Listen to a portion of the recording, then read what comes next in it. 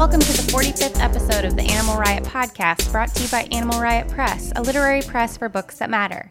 I'm Katie Rainey, filling in for Brian Birnbaum while he's taking some time off. This is our first episode of 2020, and I am so happy to have with me here today one of the biggest advocates for the literary community, Andrew Lloyd Jones. Andrew has spent more than 15 years in the marketing and advertising industry and was a creative partner at the occasionally infamous HHCL and Partners in London. Curious about that. Today, he specializes in copywriting, branding, and creative direction for global clients and local brands alike. His services include advertising copy, web content, and brand messaging, to name a few. But most importantly, Andrew is an award-winning short story writer and won the Fish International Short Story Prize, which is a pretty huge deal. I've entered that competition several times and never won. With his story, Feathers and Cigarettes, recently adapted for film, I have so many questions. His fiction has been featured in Blue Lake Review, Pop Shot Quarterly, The London Reader, Northern Colorado Writers Pooled Ink Anthology, and the Canongate Collection Original Sins, among others. He's the founder, producer, and host of the regular live fiction reading series and podcast Liars League NYC in New York. Hi, Andrew. Welcome. Hello. Does that make you really uncomfortable to hear all that? Unbelievably uncomfortable. Ordinarily, I'm introducing other people and at Liars League, and so I don't think I've ever heard anything like that. So thanks very much. I promise I won't. I'll try to make this as painless as possible. I appreciate it. You don't like talking about yourself. We just learned that. I've just learned that, to be honest with you. I never thought that I didn't like talking about myself, but apparently I don't. So, yeah. This might be a very short interview. Okay, well, we'll see. Well, you can just make it more of a conversation. Great. We'll try. But I do want to learn more about you. Sure. Originally, you are from London? That's correct. Yes, I was born in London. And you lived in Alaska for a while? You moved to Alaska from London? That's correct. When I was very young, my parents shipped us all out to the States. So without them? No. Oh, you said they shipped you. Like no, they didn't ship me. Yeah, they hated me so much. I was some changeling baby. No, we all moved out. They shipped us all out with them to the States. So we were in California for a brief time, and then Alaska. Were they in the military or something, or just for work? No, worse than that. It's oil. So So what? So BP. Okay, all right. BP, yeah. What did they do for BP? No, well, it wasn't they. It was my dad. He was in human resources personnel. Yeah. So, wow, that's a big move for. Yeah, well, I guess they just discovered oil in the North Slope of Alaska, and which at the time was very exciting, and now it's absolutely sort of catastrophic for the environment. But so my dad spent a lot of time in the Arctic, I think, on oil rigs and things like that, sort of interviewing people for jobs. So when did you come to New York? I moved here just about 11 years ago now. Okay. Yeah, so I'd been living in London prior to that. What made you move to New York? It's a good question. I'd fallen in love with New York sometime before that, and I used to have friends here, and I would come over once or twice a year just to hang out for a week at a time, and I was particularly enamored of Halloween. Oh yeah? Yeah, Halloween doesn't really exist in the UK, and maybe this is because I grew up in the States when I was younger, and I left the States when I was 10 years old. So I was in fourth grade or something like that, and Halloween's obviously big business if you're 10. That's kind of you look forward to that as much as you do Christmas. And so I used to love Halloween, and then I came to England and it just doesn't exist. There's some sort of quaint notion of bobbing for apples that happens something like that. That's about it. And that breaks my heart a little bit. I know, it is heartbreaking. I know, it's terrible. That's probably the most American thing I'll say all day. You don't have Halloween. God. There you go, yeah. But yeah. So when I came to New York, and it just, I think for the first time, which as an adult, which is sort of in the early 2000s or something like that, I coincidentally happened to be here at Halloween, and I was just blown away at the sort of childlike enthusiasm people have for it here, and it genuinely does seem to be a creative outlet for anyone. It doesn't matter if you're in the arts or if you're working on Wall Street or, if it doesn't matter, everyone embraces the sort of the chaos and the creativity of it all and their sort of inner child. And yes, there's sort of slutty nurses and, things like that. But I think it's all part of the fun of it. I think you're allowed to kind of dress up however you like. And nobody really nobody's shaming anyone. No one's judging anyone for being anything at Halloween. It's just this kind of fantastic holiday that incidentally also, you know, it just involves your friends. You know, you don't get together with family for Halloween, you know, so it's very much a sort of friend type occasion. You know, Thanksgiving is for family, and then Christmas, if you celebrate it, is for, you know, family plus presents and things like that. And but Halloween is just friends and drinking, you know. So yeah. So anyway, so I was here for that Halloween. But I just loved New York, and as the catchphrase goes, and you know, it felt more and more like home. And then one Halloween, in fact, while I was here, I met a girl at a party, and she and I got involved in a long distance relationship, and I moved over. So a year later. All right. So yeah. Well, so we met, when was that? Like a couple years ago? Did we meet the first time at your house?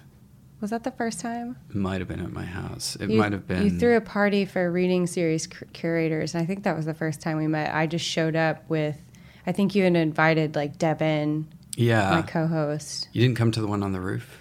No, I was there on the one on the roof. That's when I first met like Tobias and Dolan Morgan, and I think it was your house. I think that was the first time I met you. Okay, I think I've had a couple of reading series parties. Yeah, that was a sort of a party and that wasn't my idea, that first party, the one on the roof. That was Nancy Hightower, who is my collaborator at Liars League a couple of years ago. She had this great idea of, you know, trying to bring together, you know, everyone. This is before the Reading Series of New York group existed.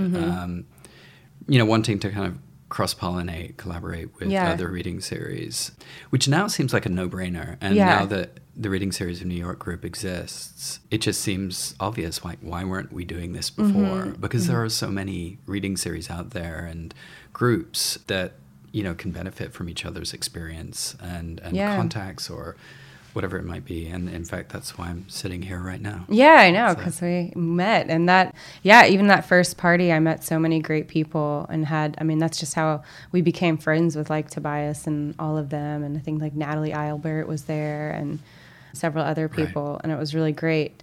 But then we didn't really have a lot of contact until the whole Reading for Races thing happened. And so like just, I don't know if we've talked about that before on this podcast, but maybe we have. Like a few years ago, a bunch of curators just got together, like you said, and said like, why aren't we doing more things? And so we decided to fundraise together for Races. I can't remember. Races. Yeah. I'm from the South, you know, which helps families and children who are detained at the border. And so we fundraised across, and that was really excellent. You hosted the closing celebration, which was kind of when we all decided to like form this more like formal community of curators who are working together. It's been really lovely so far. Yeah, no, it's been great. And I know there's been a lot of enthusiasm. And I think I'm an admin on the Facebook group, I think, and I'm always amazed that there are sort of several requests every week from other people from reading series that I've never heard of to join the group, and which is awesome. I mean, the fact that there's so much out there. Incidentally, I mean, that's certainly something that it wasn't a reason for my moving to New York, but when I eventually got involved with the literary community, having moved to New York, I was amazed at how many reading series exist here. And, you know, whether it's for fiction or poetry or, you know, drama or whatever it might be, there isn't a fraction of that amount of organization in London, which is bizarre. You'd think, you know, London, literary city, you know, kind of long literary pedigree, but yeah, I think we're just massively antisocial in London. We just don't trust each other. I'm curious about, like, I guess, like, there's tons of people here, and there's just easy access to, like, each other and meeting in public and that kind of things, because there's really not, like, reading series communities elsewhere. Like, I'll go to... Like, we just started a salon in Little Rock, which there's nothing else. You know, out in California, there's, like, a couple in L.A., but they're sporadic, and they're mostly, like, the ones we've heard from are started by people who, like, came from the East Coast, like New York. Like, Ryan Sartor is out there doing the Difficult to Name series that he took from New York out there. And so things like that, I guess I'm wondering just... I don't know. This is such like a home for the reading series community. It's great. Very much so. Yeah, like you, I know of very few other places in the world. I think Portland has, you know, a few literary kind of events happening at any one time. And San Francisco has Litquake, and I think they are connected with a lot of literary organizations, but the sheer number every week, every night, in fact, there's some literary event going on, and which can be incredibly depressing when you're trying to program your own events. I'm sure you've clashed with other literary events. Every Dead time. Rabbits. Yeah. And, I'm always conscious when there's only a relatively small audience for Liars League, that something else is happening somewhere that's kind of dragging people away. So, which is amazing. It's great for everyone. And it does cause log jams, though, when you have things like the Brooklyn Book Festival happening and, when everyone's trying to hold events on the same night and things like that. So it's a nice problem to have. Yeah. So speaking of Liars League, let's talk about that. Where does the name come from? How did it start? So the name comes from, the name was originally, I think it was a guy called Tim Aldrich's name. He came up with it, and he had been chatting with another friend of mine, Katie Darby, who's a writer who I actually met via the Fish Prize. I think she came in, she was one of the runners-up, and so she and I met in Ireland when we were there for the big award ceremony. Oh, great. So they had come up with this kind of vague concept and this name, Liars League, for a reading series that just had actors and writers. And the idea was that actors would read the work what writers had submitted. So they then approached me, another writer called Tom McKay, and I think he was more of an actor, actually, Tom, and Michael Keynes, who at the time was at the Times Literary Supplement. And the six of us got together. We became the original Liars League. And we took submissions. We had auditions for actors to read. And we held our first Liars League. I think it was in a pub, the top room above a pub on Lamb's Conduit Street in London. I think it was called the Wheat Sheaf. Yeah, and, it proved incredibly successful. I think one of the reasons for that, A, was that, I still think it's a great idea. And B, there aren't, as I said, as many literary events happening in London as there are here. So we were one of, I don't know, half a dozen reading series in London. I might be completely wrong about that, and that certainly might have changed now. But back then, it was not a crowded field. Yeah. So, Well, it gives it a level of sophistication having actors read writers' work. Is that kind of what the thought was behind that? Yeah, I think the thought was twofold. I mean, I don't know if we were as judgmental as, wanting readings to be, sophisticated or anything like that. I think it was more a sense that, writers write. I mean, I came up with that strapline originally, writers write, actors act. Audience listens, everybody wins, which I still use here in New York. And because that really sums it up, and writers are good at writing, they don't have to be good at reading their work.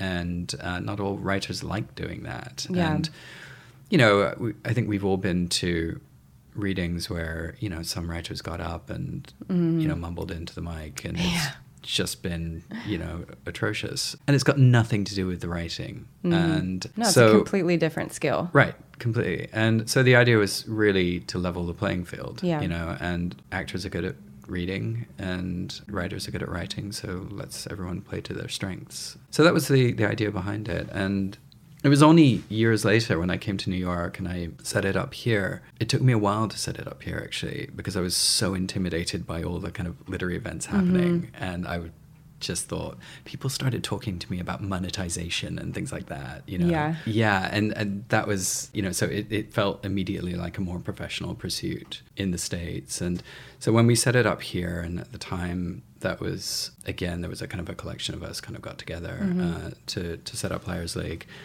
Primarily with an actor, a director friend of mine, Elizabeth, who's the artistic director, and she was really in charge of, finding the actors and sort of running the rehearsals and all of that. And she's been fantastic at that. Yeah, no, it felt like a more intimidating prospect, setting up a reading series in New York. Where do you find these actors? That's what I'm curious about. That wasn't my area of expertise. So that was Elizabeth Alice Murray, who was the artistic director. And, she, being an actor and coming from that community, knew of a lot of actors. And, actors, it sounds ridiculous, but actors love acting. Yeah. And, it's an amazing thing where you can talk to actors and they are absolutely willing to come along and record a story written by somebody else and have the opportunity to really bring that to life in front of an audience. It's what actors love doing. And I've always been amazed at, how willing people are to kind of get involved, and which has been great. I guess it's like a credential for writing too, right? Like submitting your work and getting it read aloud is a credit to your name, and then also performing someone else's work. I mean, and then getting it recorded on a podcast, you can use that for your career, your reel, to share your talent. Yeah, absolutely. I mean, there have been lots of reasons why I think it's worked as a concept. And, it's partly because, we function as a journal as well. We publish online. And in addition to having the recordings, which are on their website, and then their podcast as well. Who's doing all this work? So, well, it's a kind of a joint effort more than anything else, I think. So it really just depends on who's doing what. Sometimes it's me, sometimes it's someone else. But there's sort of a lot of work that goes into it. So it's a live journal and a podcast as well as a live reading, or it's a journal and a podcast as well as a That's live right. reading. Yeah. So in fact, I mean, the journal aspect of it, I think is, has been fascinating for me. I mean, it wasn't something, again, until I moved to New York. London doesn't have the same kind of MFA culture that New York does, where you've got a lot of writing, former MFA students, and who are all writing short stories and pitching short stories and submitting short stories to journals.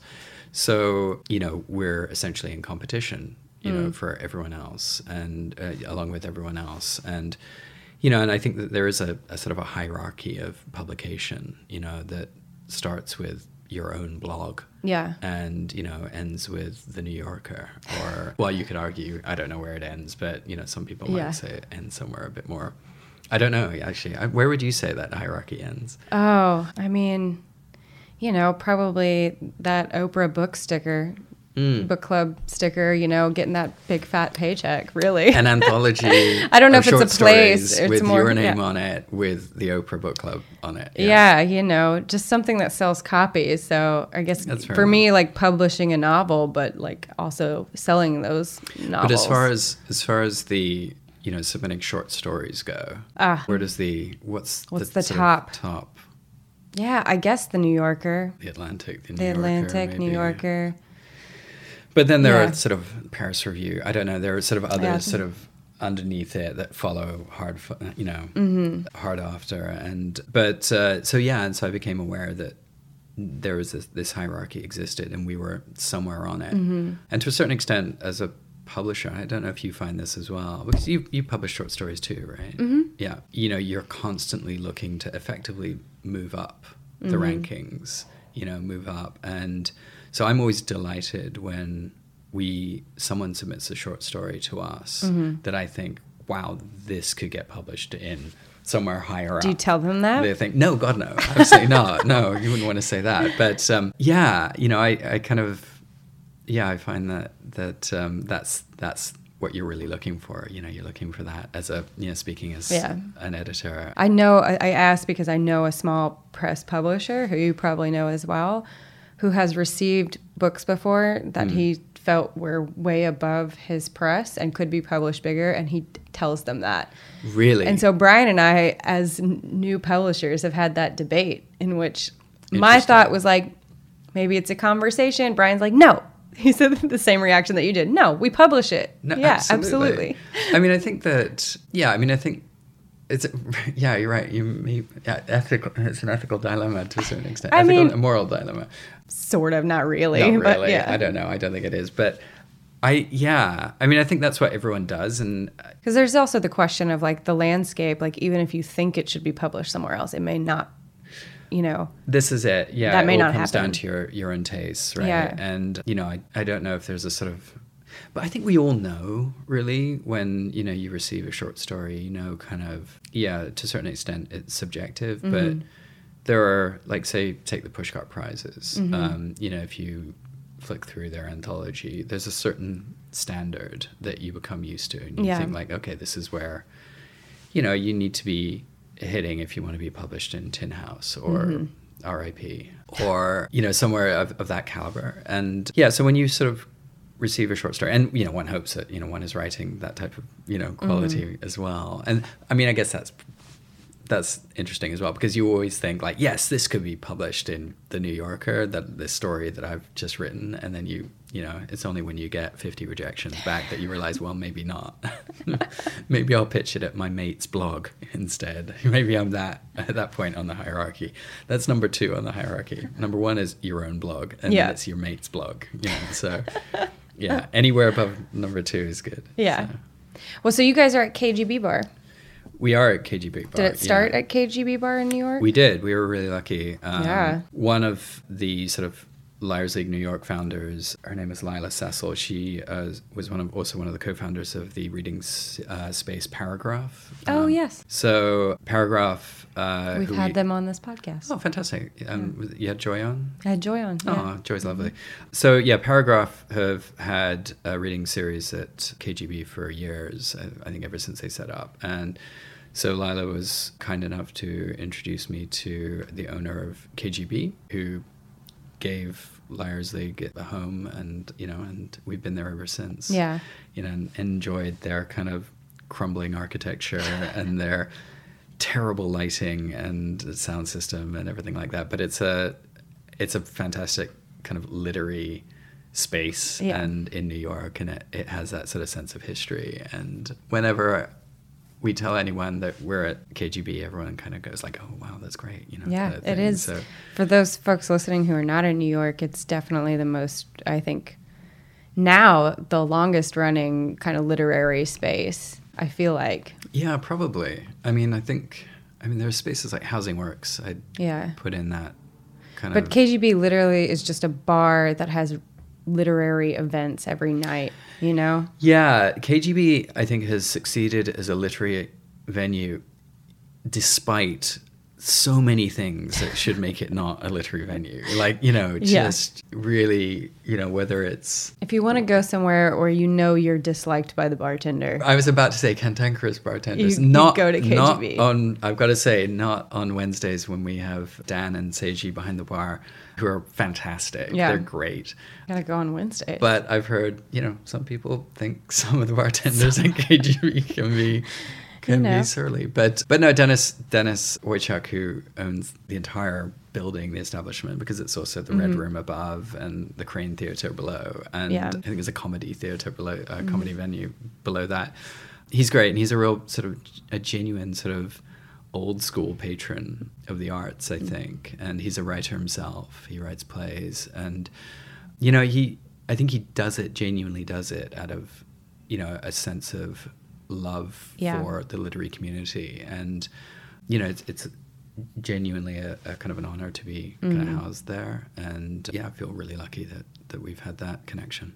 Well, so the actors and actresses that perform, how do you pair them with the writers? How do you figure that out? What's the process like? I think over the years, we have a company of actors who we use, and people drop in and out of that company depending on where they are in the world, or whether they're working on stage at any one time, and whatever it might be. But we certainly have regular actors that we use for certain types of story. And I think that whenever we read a story, we have certain actors in mind, for a certain type of mood or kind of tone. And again, over the years, it's become a fairly easy thing to kind of see, like, okay, that would be perfect for Matt, or that would be, perfect for Alice, or whoever it might be, to read. And, so that kind of shortcuts the process. There are times where, we have a submission that we're excited about, and, we have to kind of think, we don't know, exactly who the right kind of actor would be to read it. But all of the actors we work with, have had professional training. They're all great at what they do. Yeah. And, it's rare that I think we've cast an actor and it's not been right. Yeah. I think that pretty much every time we nailed it. Sometimes, I think sometimes more so than others. I know that we've had We've had actors on more than one occasion who have continued a relationship with a writer afterwards. Oh, that's great. Yeah, and I think recently Olivia Killingsworth, one of our actors, read a story by a writer whose name I've now completely blanked on. I'm really sorry, and I apologize to that writer. But she read this piece, and she and the actor got together and actually turned it into a short film. Wow. And subsequently we've used Elizabeth for one of her other sort of pieces of writing as well that she submitted the following year. So sometimes there's just this incredible magical kind of connection that happens. And, I would never really want to kind of, list my top 10 recordings that we've done, but I certainly have some favorites in my head. So what about submissions? First you guys are monthly, is that right? Every other month. Every other month. And so is it just open submissions? No, we have themes, and it's something that we set up in London originally. The theme is always kind of there are two words with an ampersand in between the two, and that ampersand is part of our logo as well. So our most recent theme was intimacy and isolation. And so every other month there's a new theme, and we generally announce those themes at the end of the year. I was going to announce our themes for next year here right now, but which is clearly the most exciting thing to happen to the podcast ever, but we haven't agreed those themes yet, so I can't do that. Fair enough. But yeah, they'll be announced very soon in the new year. That'll be in February, right? No, our next event is in February, which is intimacy and isolation, in fact. And so the next submissions theme deadline will be around the end of February for an event in April, in fact. So, yeah. So where can people go to find out more about submissions? They can go to our website at liarsleaguenyc.com. Okay. And there's all of our submissions guidelines are there, together with, a few details about what we like and what we don't like. I mean, it's such a cliche, but it really is the case that to get an idea of what we like, read what we've published in the past. Yeah. And we have a full archive of all our stories, both in terms of text and recordings on our website, that anyone can listen to for free at any time. And we tend to kind of feature kind of character-driven stories that have a sense of an ending. And that it sounds really obvious to say, but I think probably along with a lot of journals and publications, we receive a lot of short stories which start out with some fantastic idea or conceit, but then sort of just trail off, fizzle out, or just don't end, and it's sort of a snapshot but without a story, a sense of story. And there's a difference. I think there's also, in addition, every journal to a certain extent has a house style, and that's based on the tastes of the editors, I think, to a certain extent. But for Liars League, and this would apply to Liars League in London as well as New York and in Portland and Hong Kong, where we also have a presence. Certain stories work well when read aloud, and certain stories don't. So a story, ironically, that is, that would seem like it's made for an actor, sometimes just doesn't, that involves a lot of dialogue, sometimes just does not work when it's read out aloud. I tell people the same thing, like when they're submitting to read, they'll we get a lot of emails. It's like, what are you looking for, or whatever. And we're pretty open, but because we're just a reading series. But what I always tell them is I'm like, you're going to get 8 to 10 minutes to read. Right. The best things to read are something that's kind of like a complete story that will get people in, not something that you have to have a lot of context to like drop them into it, because people are listening and sometimes people aren't the best listeners, too. So, so that's something with a complete ending I definitely agree with. Well, so we talked a lot about Liars League, and it's so wrapped up with your literary career, but I do want to shift paces a little bit and talk about you as a writer. So when did your kind of literary career, when did you start writing? I started writing, I think, I'd say relatively late, in as much as I didn't really write at university, or, I mean, I dabbled in bits and pieces. I think, as anyone, I read English literature at university and as a degree, but here, but I I wasn't massively involved as a creative writer at that point. And it was only, I think, when I was working for an advertising agency in London, which is what I did for a long, long time, I found myself in my spare time at the agency kind of writing short stories. And I think it probably started when I got really into Raymond Carver. And I think there was something about his writing that made the process seem incredibly accessible. Yeah. And, and deceptively so in the case of Raymond Carver, as, I'm sure everyone knows, everyone tries to write like Raymond Carver. But that's the word I'd use to describe him too, as his writing is accessible. It is, yeah. And, and maybe that's a good thing for a lot of writers because it kind of, strips away some of the intimidating aspect. It's a good point of entry. And even if you do just write bad Raymond Carver-esque fiction, I think there's something about, you can write about, a trip to the local corner shop to buy a pint of milk or whatever it might be, and that can still seem full of meaning and significance. Yeah, so I started writing kind of these little odd short stories that were really just, I think kind of initially snapshots. And I mean, this is going to sound incredibly arrogant, but I mean, I really hadn't written very much, and I submitted a short story to a competition I'd heard of, which again, there weren't many competitions or anything like that in the UK, and this was one that was run by Canongate, the publisher in Scotland, and to a competition which was about the 7 deadly sins. I think that was the only theme, was that you must be writing about one of the 7 deadly sins. And so I wrote this story called Coveting, and which is about a man who worked in a lost and found department of a railway. I think it was I think it was, he worked for the lost and found might have been the London This is Underground or something very like British that. to me So, for some reason. Do you not have lost and found departments? No, we do, but I don't know, just that it was in like a railway station. It was a railway station. I really forget. It was a long time ago now. And anyway, this thing was published and in this anthology, and which I really took for granted. I was like, oh, cool, excellent, great. And now I look back on it and I'm like, bloody hell, that was kind of relatively unusual, and right especially out of the bag, gate. Yeah, exactly.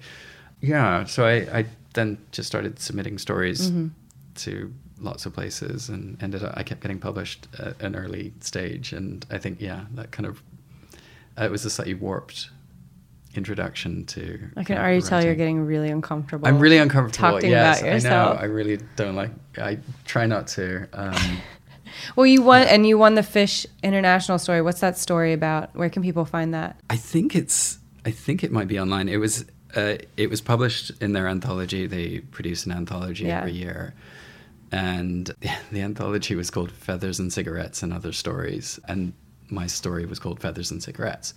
And that story was about, I'm still incredibly fond of that story, actually. It was about a 15-year-old girl whose boyfriend breaks up with her, and then she goes around to her friend's house, steals some money, does some coke, and then throws a brick through her now ex-boyfriend's window.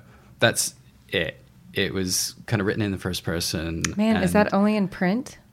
I think it might be online as well. I think you might be able to find it online. Yeah, and it was this sort of very sort of almost train of thought type kind of story written in her language, and the way that a 15-year-old at the time would speak. And I remember they called me up because they couldn't believe a man had written it, and they wanted to make sure that I was who I said I was. Oh. And yeah, apparently there was some debate as to whether or not I should. I don't know. I can't remember.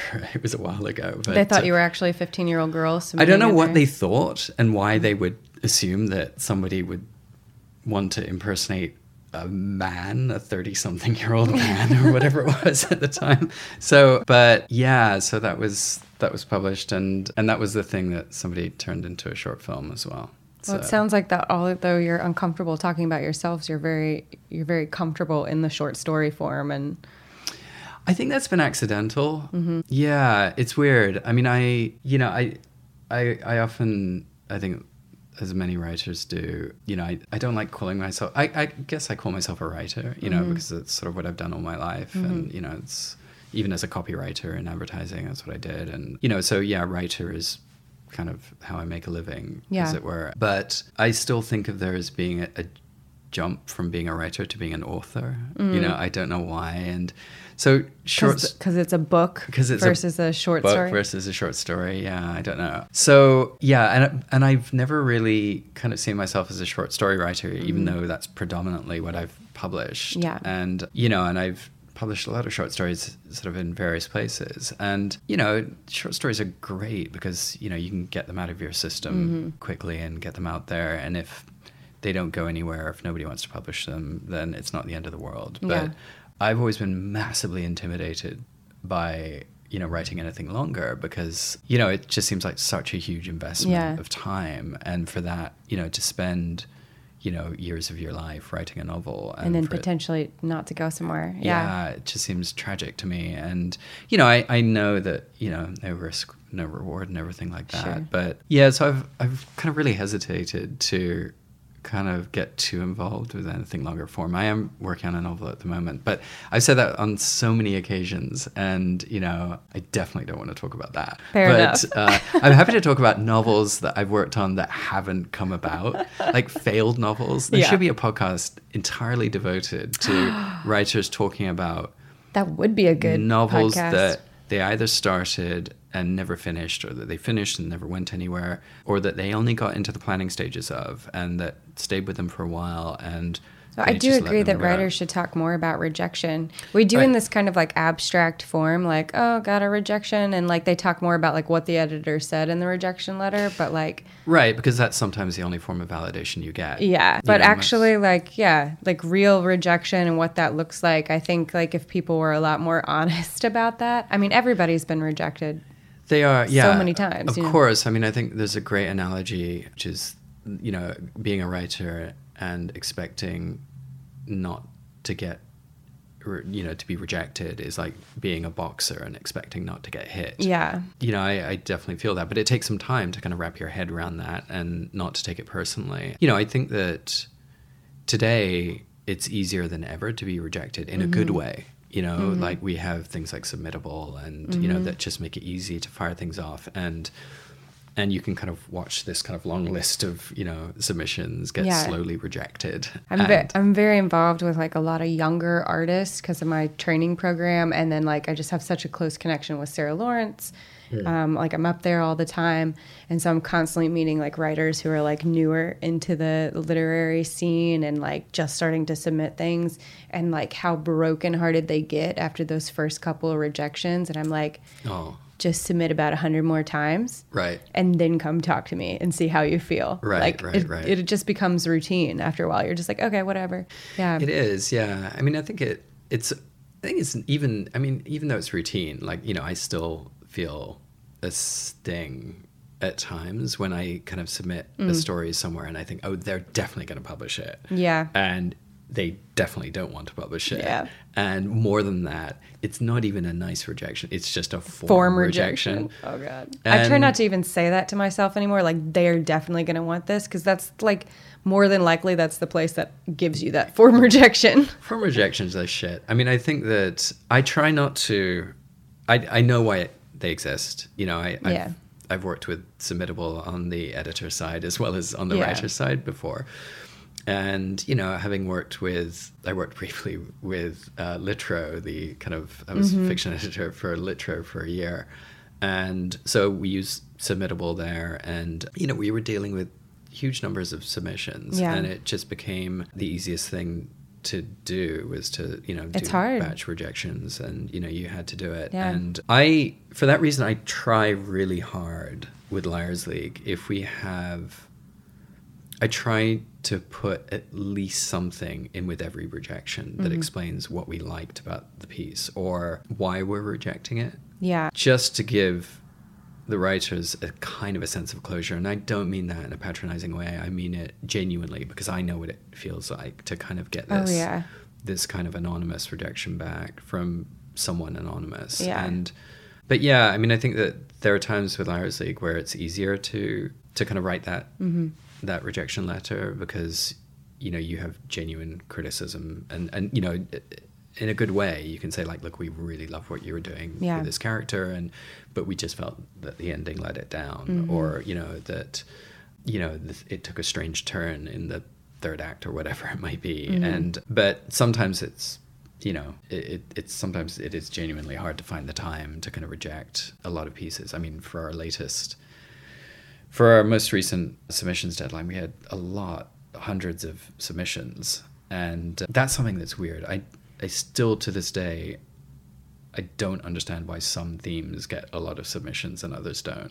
And it doesn't seem to have anything to do with the time of year. Yeah. It's really... That was my first question in my head. I was like, I wonder if it's the time of year, but no. No, it's not. And, you know, I often think maybe it's that simply because, like, in summer, nobody wants to write because you're out kind of sitting in the sun or lying on the beach or whatever. But yeah, no, some themes really seem to resonate.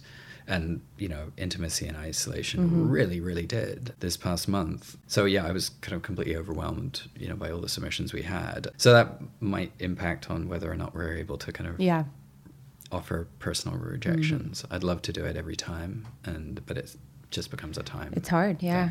No, we definitely feel that with our... You know, we don't really advertise that we are open for submissions because we want them on a rolling basis and we want them to be manageable. Yeah, sure. And we're reading novels, you know, not of course. So, but we also want to send out personalized rejections, and that's not always possible with everything that you get. Like sometimes it's just like, you know what, this person didn't even take the time to like put their contact information in, and you know, it's written in 8 different fonts. So I think it's okay to have a form rejection here.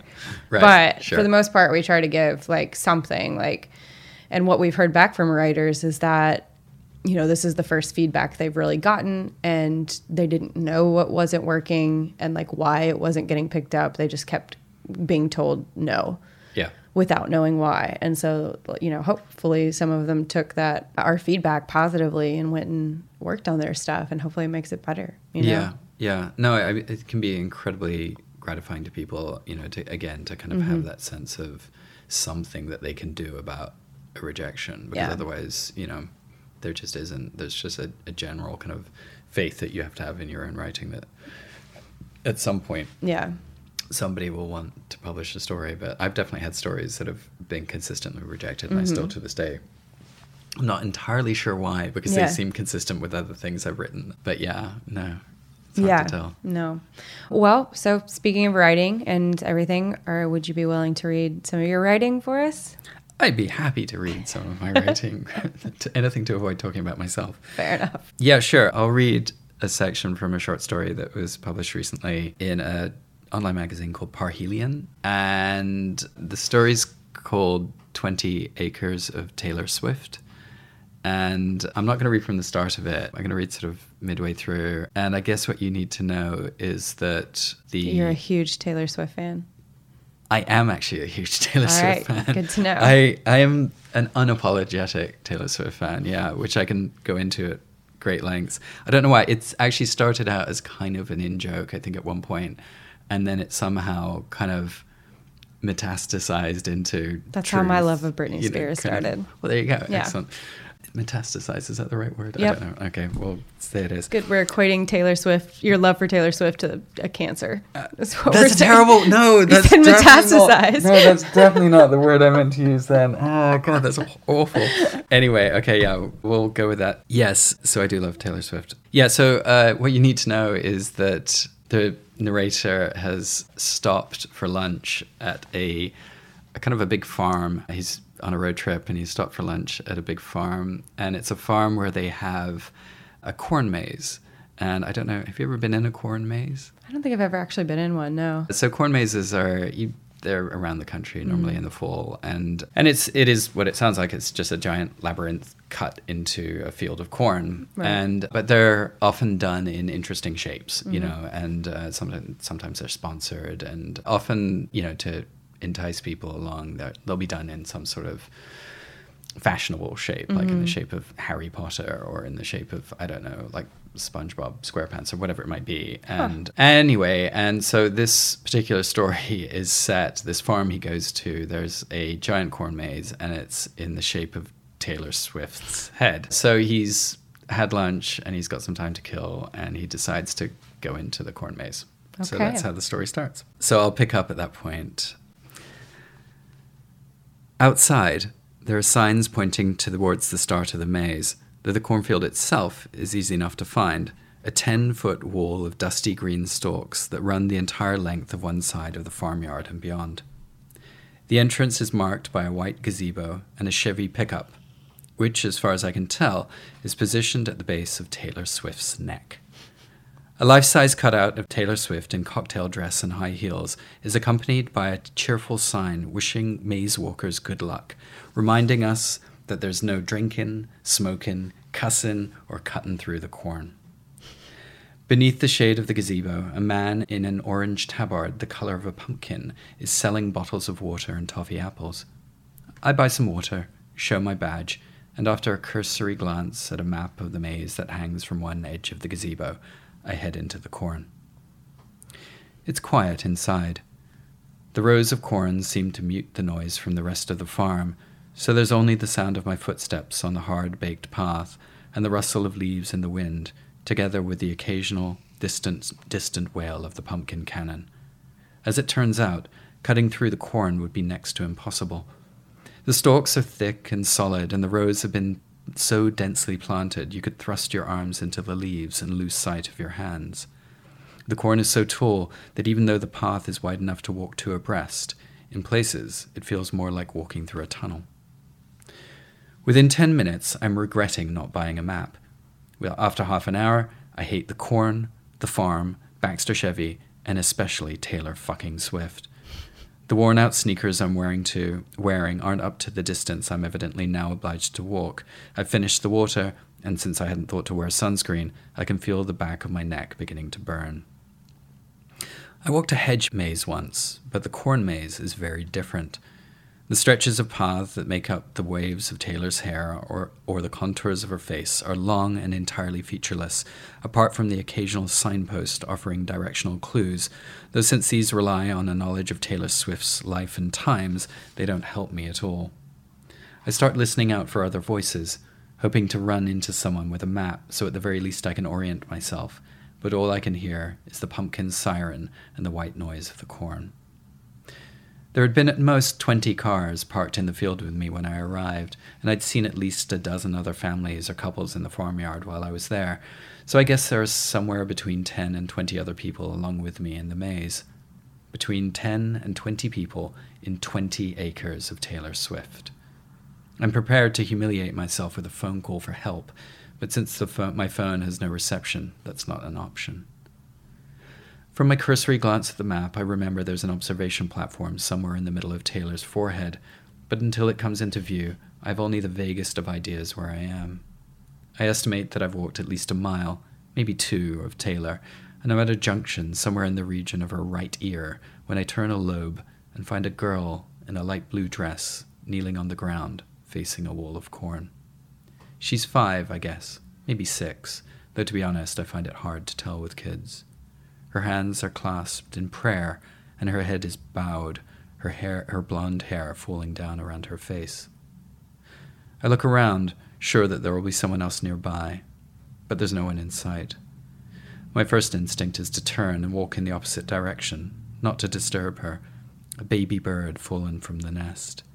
But there's also a part of me that's relieved I'm not alone, so I decide to say something. "Hello," I say. She looks up at me, her eyes wide, her hands still pressed together, silent. I can see she's been crying. "Are you okay?" I say. "Are you lost?" The girl stands up, her knees dirty from the ground where she'd been kneeling, and nods slowly. "I was praying," she says. "Okay," I say. "Do you know where your mom is?" "No," she says. "I was running and I got lost." I look around again, hoping to see the mother appear along one of the pathways, wild with worry, but there's still no sign that we're anything other than alone. "Do you have a map?" I say. "Do you know where you are?" She shakes her head. "Okay," I say. "Do you know which way your mommy went?" She shakes her head again. I'm torn between looking for the girl's mother and risking moving further away from her, or staying put in the hope that someone eventually comes looking. After another glance along the path, I decide to take a chance. "What's your name?" I ask. "Bethany," she says. "That's a pretty name," I say, because it's the kind of thing I've heard people saying to small children. "Okay, Bethany, Should we try and find your mommy? This time she nods. Okay, I say. Let's go this way. I decide to walk in the same direction in which I'd been heading, and she follows close behind. My phone is still useless, and I think about shouting out for help, but I don't want to scare Bethany, and besides, I'm still expecting to find her mother any second. But after a few minutes of walking and several twists and turns, I'm regretting my decision to move away from where I'd found her. I think about hacking my way through the corn, though I have no idea in which direction to go, even if I can clear a path, which still looks impossible. And since dragging a 5 or 6-year-old through with me will probably prove harder than walking the long way round, I abandon the thought. Jesus, I say. I hear Bethany gasp, an exaggerated intake of breath. I turn, and she has stopped behind me, and is actually holding one hand over her open mouth, staring at me, her eyes wide again. You took the Lord's name in vain, she whispers. Oh, I say. I'm sorry, I didn't mean to. You need to ask for forgiveness, she says, and I can see from the look on her face that she's genuinely concerned. Well, I say, forgive me. No, she says, you gotta ask Jesus. Okay, I say, and I turn my face to the sky. Sorry, Jesus. Sorry. She nods, satisfied. We walk on for a while longer, on shorter paths, following what I'm hoping are the inner lines of Taylor's face, until we come to a large oval clearing. I guess that we're standing in one of her eyes, but it's a dead end. I walk to where Taylor's pupil would be I walk to where Taylor's pupil would be to see if I can see anything with the additional clearance the cornea affords, but the corn is still too high. We'll try another way, I say, and then, in case Bethany's having doubts, I add, this is fun, right? Do you like mazes? No, Bethany says. Yeah, I say, me neither. I'll stop there. My favorite phrase in that was, I turn a lobe. Yeah, there's a lot of fun to be had from describing the kind of like anatomy of specifically Taylor Swift's head as you're walking through it. Yeah. Oh, that was a really fun story. Thank you. I gotta read the rest now. I have it pulled up actually when I was doing my research on you and poking through all your things. I found that story and I was like, oh, I'm excited. You decided to read part of that. Thank you. You're very welcome. Well, you may be uncomfortable talking about yourself, but you have a very lovely podcast and reading voice. So, oh, thanks very much. I very much enjoyed. That was like a bedtime story for me. I rarely read anything at Liars League, I have to say. Once, I think I've done it once. I've actually read somebody else's story when one of our actors dropped out, and the story itself called for an English accent. Oh, and so lucky. I stepped in. But yeah, again, I wasn't massively comfortable doing it. So. It's funny. I know a lot of curators who feel that way too. I also do very few readings anymore because I'm just like, I host one monthly. I don't need to read my own work. Right. Yeah. Yeah. I like reading my own work. I don't know why. I don't mind that. It's reading other people's, I think, can sometimes be. But yeah, and I don't mind hosting it. I enjoy that. But it's something about certainly talking about myself. But yeah. Well, thank you so much for being on tonight.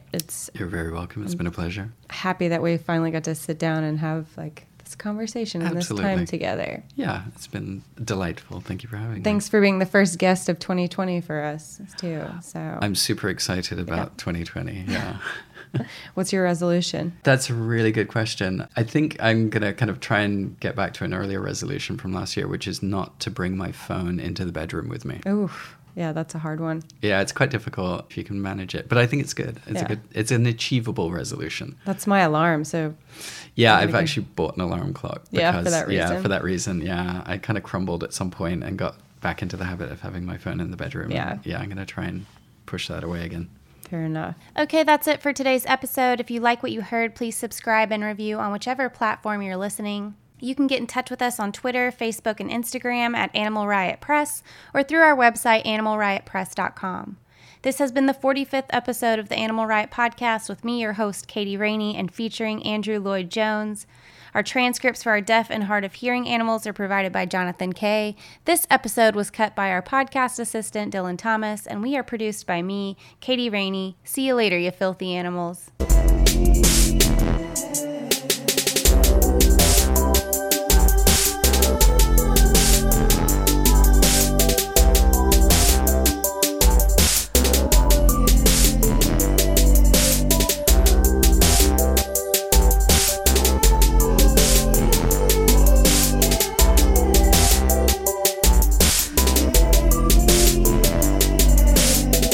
click word, yes sir, it's the burn. Bombing on y'all and getting gully as the fern. I don't know much about